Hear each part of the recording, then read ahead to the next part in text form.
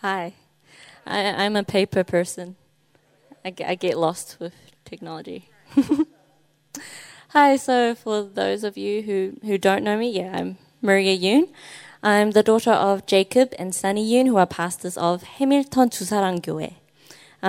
That's a small Korean Presbyterian church, and the name translates to the Lord's love.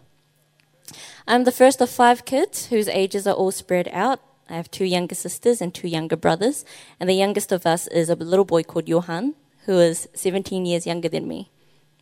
So us, the Yoonclad, we have a puppy. Her name is Philia, and she's the cutest thing ever to be created. And I am engaged to Luke, who is the second most cutest thing ever to be created.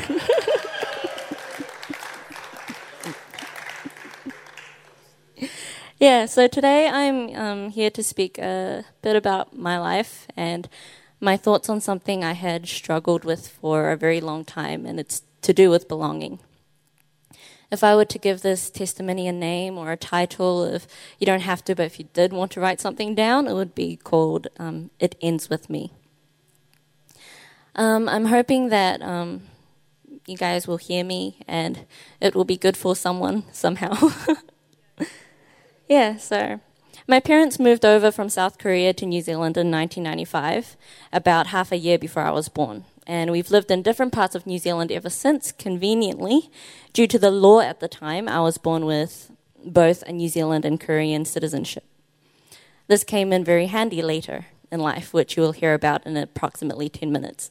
So I spent my childhood in New Zealand, obviously, but I was born during a time when immigration laws were changing to become more lenient towards Chinese immigrants according to their skill sets. So it was a time where there was a bit of a growing unease about so many Asians coming into the country. So it was also known as the Asian invasion period of time. So yeah, because of this, school was very interesting. When I started primary school, my mum used to make me these Korean rice rolls, and which is basically a Korean version of sushi, for reference, every day for lunch, which is awesome, right? But because no one knew what sushi was at the time, people thought it was just funny. Like they would laugh at me because it smelled different. They weren't used to it. And so I used to go home feeling so embarrassed that I begged my mom to make me something normal, like sandwiches. The only thing was my mom didn't really know how to make a sandwich at the time. So she made me this wrap. And this wrap didn't have normal things like ham or tomatoes or lettuce. It was filled with my favorite fruit, which was mandarins. It's okay. It was gross. You can laugh. Yeah, so the opposite effect happened. I was more embarrassed. But luckily, the humiliation didn't last very long because I moved schools quite frequently growing up. This was due to Dad's job as a pastor. He took our family all over the place, from Dunedin to Auckland to Hamilton to other places. So I've been enrolled in 4 different primary schools, 3 different intermediates, and 3 different high schools in my school life. Yeah, so every time I moved schools, there was the obvious process of readjusting, trying to fit in, and making friends, which was not very easy for someone like me who wasn't very cool. Nor did I have the best social skills, since I never got to stay in one place for too long, and I smelled like kimchi. So no matter how confident I tried to be, I didn't feel like I fit in anywhere. What didn't help was that at one point, when I really didn't fit in well at a school during intermediate, I tried really hard not to show any of this to my parents, who were working really hard to fix a financial crisis our family was going through at the time. So, halfway through my school life, you can imagine how alarmed I was when a couple of weeks before my 13th birthday, my mum gave me a paper and a pen and told me to write down the names of my friends that I wanted to invite to my 13th birthday party, because becoming a teenager was apparently a really big deal. And so, but the problem was I had lied to them. I told Mum stories about the fun things my friends and I were doing at school, when in reality that was far from the case.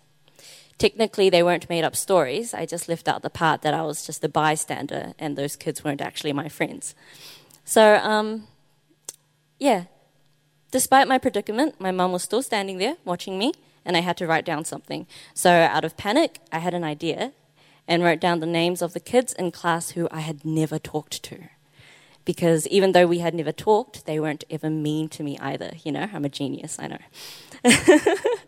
So intelligent. So my mum made me these pretty invitations, and I gave them out to my friends. To my surprise, my classmates didn't respond too badly. Some of them even thanked me for inviting them, so I felt a lot better. I even thought that I could get away with the fact that I didn't know any of these people, because my mum's English wasn't very good then, so she wouldn't be able to converse with them properly anyway. So on my birthday, my mum woke up nice and early, spent the whole day preparing food, cake, and little party bags. And she decorated the whole living room, stuck the neatly handwritten names of everyone who was on the list on front of those party bags. And as I got changed into a cute dress instead of the standard t-shirt and shorts, I even forgot to worry about how I'd explain everything if I ever got caught lying. But it turned out that the whole situation would be exposed and explained without me saying a word because no one showed up. I know, it's so sad.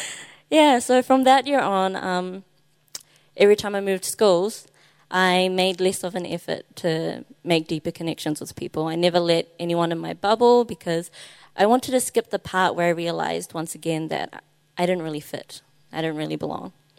I did make friends. I wasn't alone all the time. I made a lot of friends, but it's just that me frequently moving all the time, it was just really easy for me to disconnect and move on, and then disconnect and then move on. Yeah, and it didn't seem to bother anyone too much anyway. So I started being careless about how I talked and how I acted and made a lot of dumb decisions. Plus, I was pretty disconnected with my family too, but I won't go too deep into that. It was basically, I seemed very apathetic to them when I came home, and my siblings all thought I was cold-hearted. But inside it's just that I didn't understand why people didn't like me, and my family, being very conservative, Presbyterian, traditional Korean pastors, I conflicted with them a lot because I found it hard to accept some traditional concepts that seem to skip steps in my view. But anyway, and I questioned everything, and I was an annoying person. So a month before I turned 16, I noticed that my parents weren't planning on moving anywhere else anymore. They did eventually move again, but it didn't seem like they would at the time. So I was already used to being in a state where I'm always ready to leave. So when the consequences of some bad decisions I had made at school started to catch up with me, I told my parents that I was going to Korea. This is the part where having a dual citizenship came in handy. I don't know what exactly it was that made them say yes, but I assume that they saw that there was nothing they could say that would change my mind. So, essentially, I ran away. I saved up enough money, and on the week of my 16th birthday, I hopped on a plane, landed in Korea, took a train to my dad's hometown where my uncle and auntie were waiting for me, and yeah. They were barely home due to their busy Korean lifestyle, which helped with the whole purpose. I was really determined to disconnect myself with my life in New Zealand, to disconnect with everything and everyone I knew. But Korea was great. The food was great, and I don't know where I got the confidence to find a job and enroll at a school and travel to different places on my own, but it might be because I was 16 and I thought I could conquer the world. So I spent a lot of time alone, and it felt better than being with a lot of people, but not feeling like I was very wanted. So, yeah. But as much as I didn't want to make any connections, every weekend I had to visit my grandma.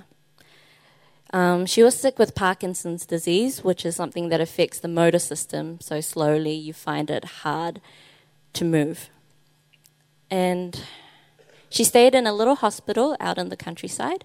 That was a 40-minute drive from where I was staying with my uncle and auntie. She could hardly speak, so I used to just sit there next to her in silence and until my visit was over and my uncle came to pick me up and take me home. So every weekend it was just awkward. She would lay there with her eyes closed, occasionally opening them to check if I was still there. And that was each encounter I had with her every week. But the elderly woman in the bed next to her had dementia, and she had a lot to say to me. She would call me mom and sister and like drag me places. Yeah. So it wasn't all boring. But yeah, I swear that one time Grandma actually laughed at me. But yeah, one weekend when I visited her, she had a neck brace on. Her hands were shaking and her eyes were wide open and tears were splashed all over her face. The nurse explained to me that her jaw had come out while she was eating. So not knowing what else to do, I sat next to her and held her hand, but she shook it off. At first, I thought it was her lack of control in her hands because they were shaking. But then she pointed at her hymnal. I opened it to the page it was marked and tried showing it to her, instantly feeling foolish since the pages kept flopping. And so, not knowing what to do, and I didn't really know the song either, I just read the words out to her, which were, "Walking in sunlight all of my journey, over the mountains, through the deep vale. Jesus has said, I'll never forsake thee, promise divine that never can fail. Heavenly sunlight, flooding my soul with glory divine. Hallelujah, I am rejoicing, singing his praises, Jesus is mine." The next weeks that I visited, she no longer had a brace, but she couldn't move her hands, so during lunch I would help her to eat. And afterwards I would sing the hymn to her now that I knew how it went, and I would tell her stories about how her son, my dad, was doing in New Zealand. And then one week she looked at me and spoke the longest phrases she had ever spoken over the entire time I had been there. And she said, "Thank you. You are my granddaughter. I needed a granddaughter, and now I have a granddaughter, and she loves me." So even during the car ride back home, my heart was racing, and I slowly began to see the dangerous game I was playing. I was playing the blame game. In this game, I was the victim, and it was everyone else's fault that I could never feel like I belonged. But in reality, I had almost robbed my grandma of her sense of belonging by not recognizing who I was. Because my grandma is grandma because I am granddaughter. I thought about all of the times that I could have robbed someone else's sense of belonging because I was too busy feeling sorry for myself. By accepting the friendship of other people, I would have also been a friend to someone else. I started to see what a hypocrite I was, wanting to be cared about so badly, but not paying attention to anyone else who might be needing it more than I did. So, yeah, it hurt me so badly to realize that I made Grandma feel like anything I hated feeling growing up. So, the main thing I want to say is I'm not trying to say that everything is fair. I don't think everything is fair, but I strongly believe that I need to accept whatever part I played in a situation.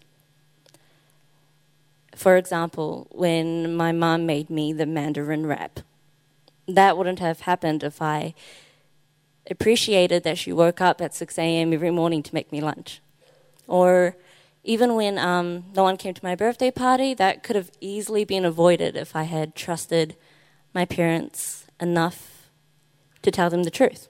And I could easily excuse all of that by saying I was too young or I didn't know any better. But if I make excuses, I'm stepping away from what is true, and I'm losing the opportunity to grow and learn and find resolve.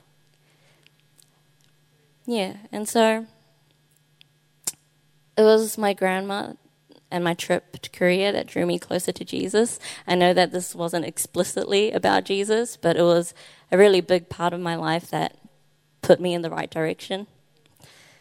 And it helped me to accept my place as his daughter who belongs in his kingdom. So from then on, it's been quite the journey, and I've made a lot of meaningful friends. And now I'm more afraid of rejecting myself than being rejected. So if I want to be a part of an environment that condones belonging, then the blame game must end with me. Cool. I'm gonna pray. Hi, Jesus.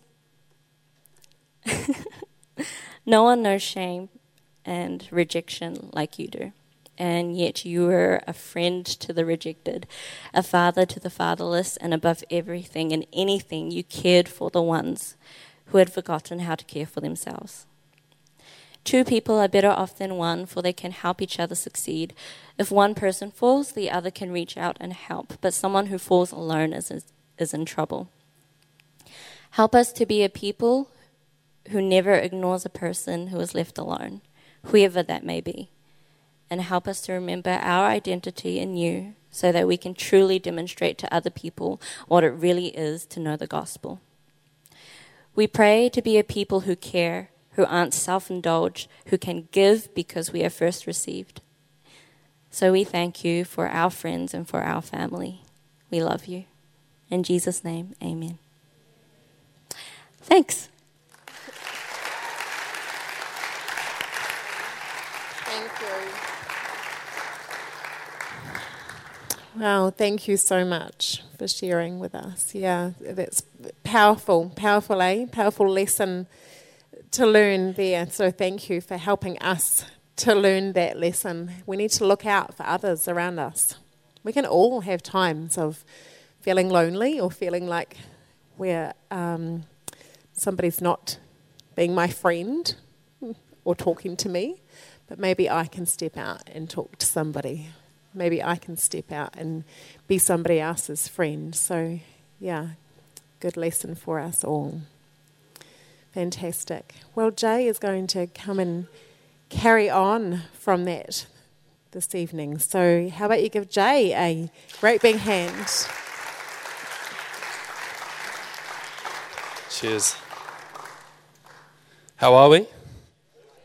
It's good. Just open up my notes and stuff. Oh well, I'm not going to drink it. I'm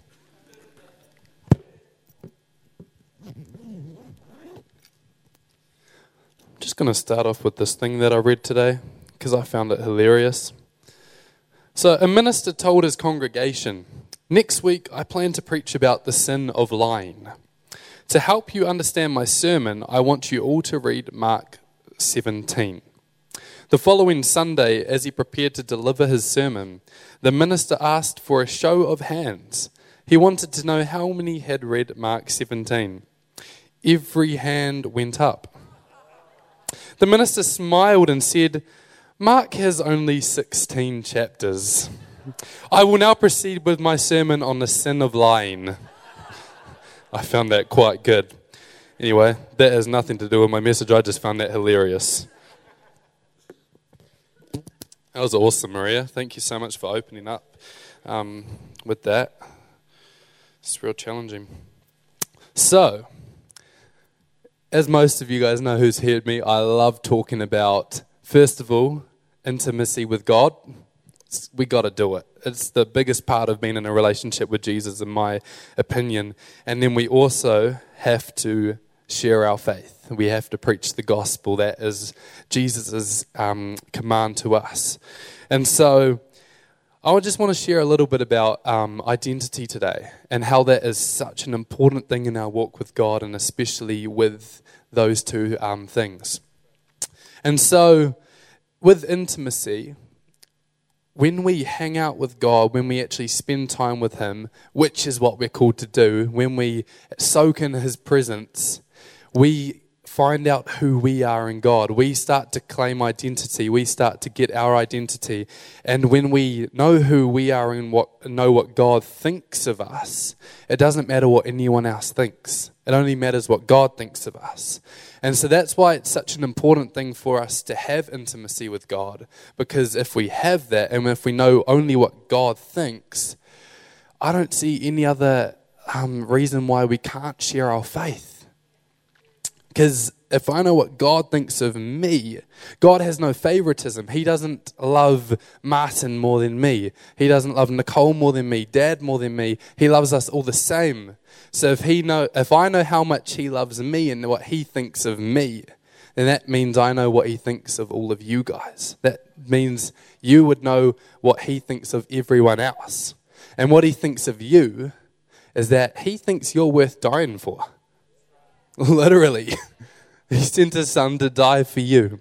That's what God thinks of you. And so it says in 2 Timothy 1:7, it says that He didn't give us a spirit of fear. And so we actually have authority that if we feel fear, if fear ever tries to cling to us, we have authority to shove that out of the way in Jesus' name. That's not a spirit that's been given to us by God. So we can replace that spirit with God's spirit, with joy, with peace, with love. And so I want to encourage you, if you do feel fear, especially in the context of sharing your faith, because that's what we're all called to do, then shake it off. There's no reason why we need that. God didn't give that to us. Yeah. And so we can love others, which again is what we are called to do, because we know what God thinks of us. We know how much God loves us. That's the big thing. And intimacy with God is not a chore. It is one of the most amazing things to do. And anyone who does do that in a constant basis would know that. There's nothing better than hanging out with our Heavenly Father. Especially if you know what He thinks of you. Why would you not want to hang with Him? He is the man. The flippin' bomb diggity. Man. So, we have to be intimate to imitate. It all links up. We have to be intimate to imitate. If we know who we are in God, we know what He thinks of others. We can't hold back the gospel if we know what He thinks of us. And so I would just want to encourage you with a few points with sharing your faith, because as an evangelist, it's not the evangelist's job to preach the gospel, right? To share our faith. It's the Christian's job. It's anyone who's in relationship with Jesus' job to preach the gospel, to share their faith. It's just the evangelist's job to help equip and inspire and empower the church to do that, encourage the church to do that. And so I'm just going to encourage you with a few points. And the first point is we need to become seed planters, not soul winners. A lot of you would have probably heard that from me. But I heard that at the School of Evangelism at the beginning of this year in America, and Daniel Kalenda talked about it. And it was such just an amazing revelation that we need to be seed planters, not soul winners. Because if we share our faith, and a lot of you might have experience with this, we get rejected. It happens. Not everyone is going to respond to the gospel in a good way. And so if we see ourselves as soul winners, which of course we should be, we should see souls win, it's a promise from the Father, and that's our main goal. But if we see ourselves as soul winners, we're going to be rejected, and we're going to probably get a bit down. It happened to me all the time. I'd preach the gospel to someone, reject me, go into a week of just, that sucked, I don't want to do that again.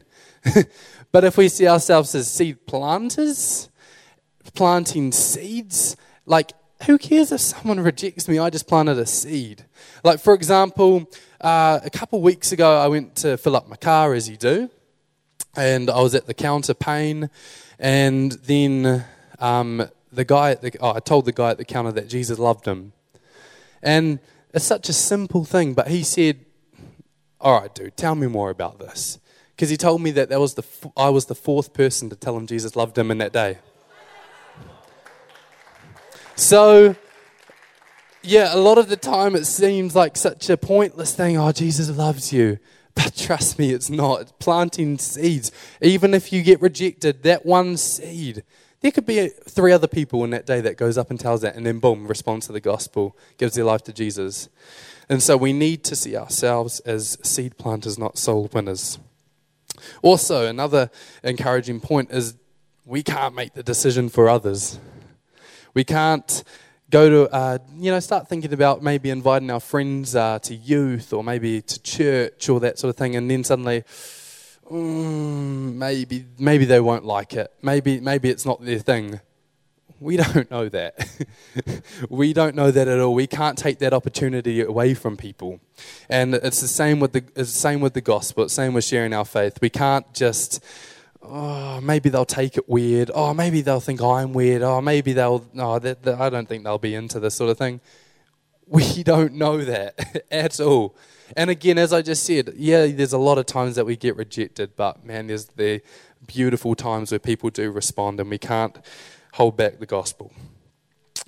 Another encouraging point is the gospel is a proclamation of victory. We are sharing our faith from a place of victory. Jesus has already won, right? And so, I like you.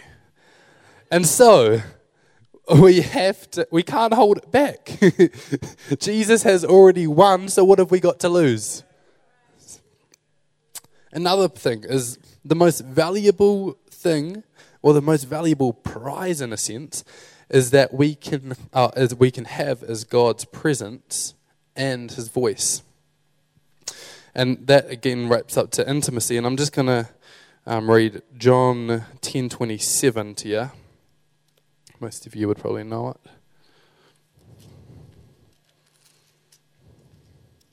We all good? Good. So it says, "My sheep will listen to my voice. I know them and they follow me." And so, as Christians, Christians, we are imitators of Christ, it's in the name. We actually have the privilege to be in this relationship with God where it's not just a God in the cloud thing, but He actually lives in us, and we get to commune with Him anytime, talk with Him, hang out with Him, soak in His presence. Can I encourage you as well? The presence of God is God. Like, a lot of people, and this was me, I have to remind myself this, think the presence of God, if you feel that, maybe you feel that little tingle in your hands when you're worshiping Jesus or something like that. A lot of the time, people think it's maybe like kind of God in the corner just doing a little blow or something. The presence of God is God. That is God embracing you. That is the presence of God hitting you. That is God. We need to get that into our heads. What a privilege to be able to experience the presence of God, be able to hear God's voice. And so that is the prize. And that is why, again, we cannot hold back the gospel, because we don't want to hold that prize from them, because they can as well commune with the gospel, commune with God. And the last point is, who in here knows your calling? Why you're here? Put your hand up if you know what your calling is. So, for you who have your hands down, I'm going to tell you what your calling is, and it's in Mark 16:15. Don't even need it, but I'm going to read it. I mean, I don't need the Bible verse. Of course, I need the verse, but I don't need to read it from the straight Bible. But so, how you guys going? Just taking my time here.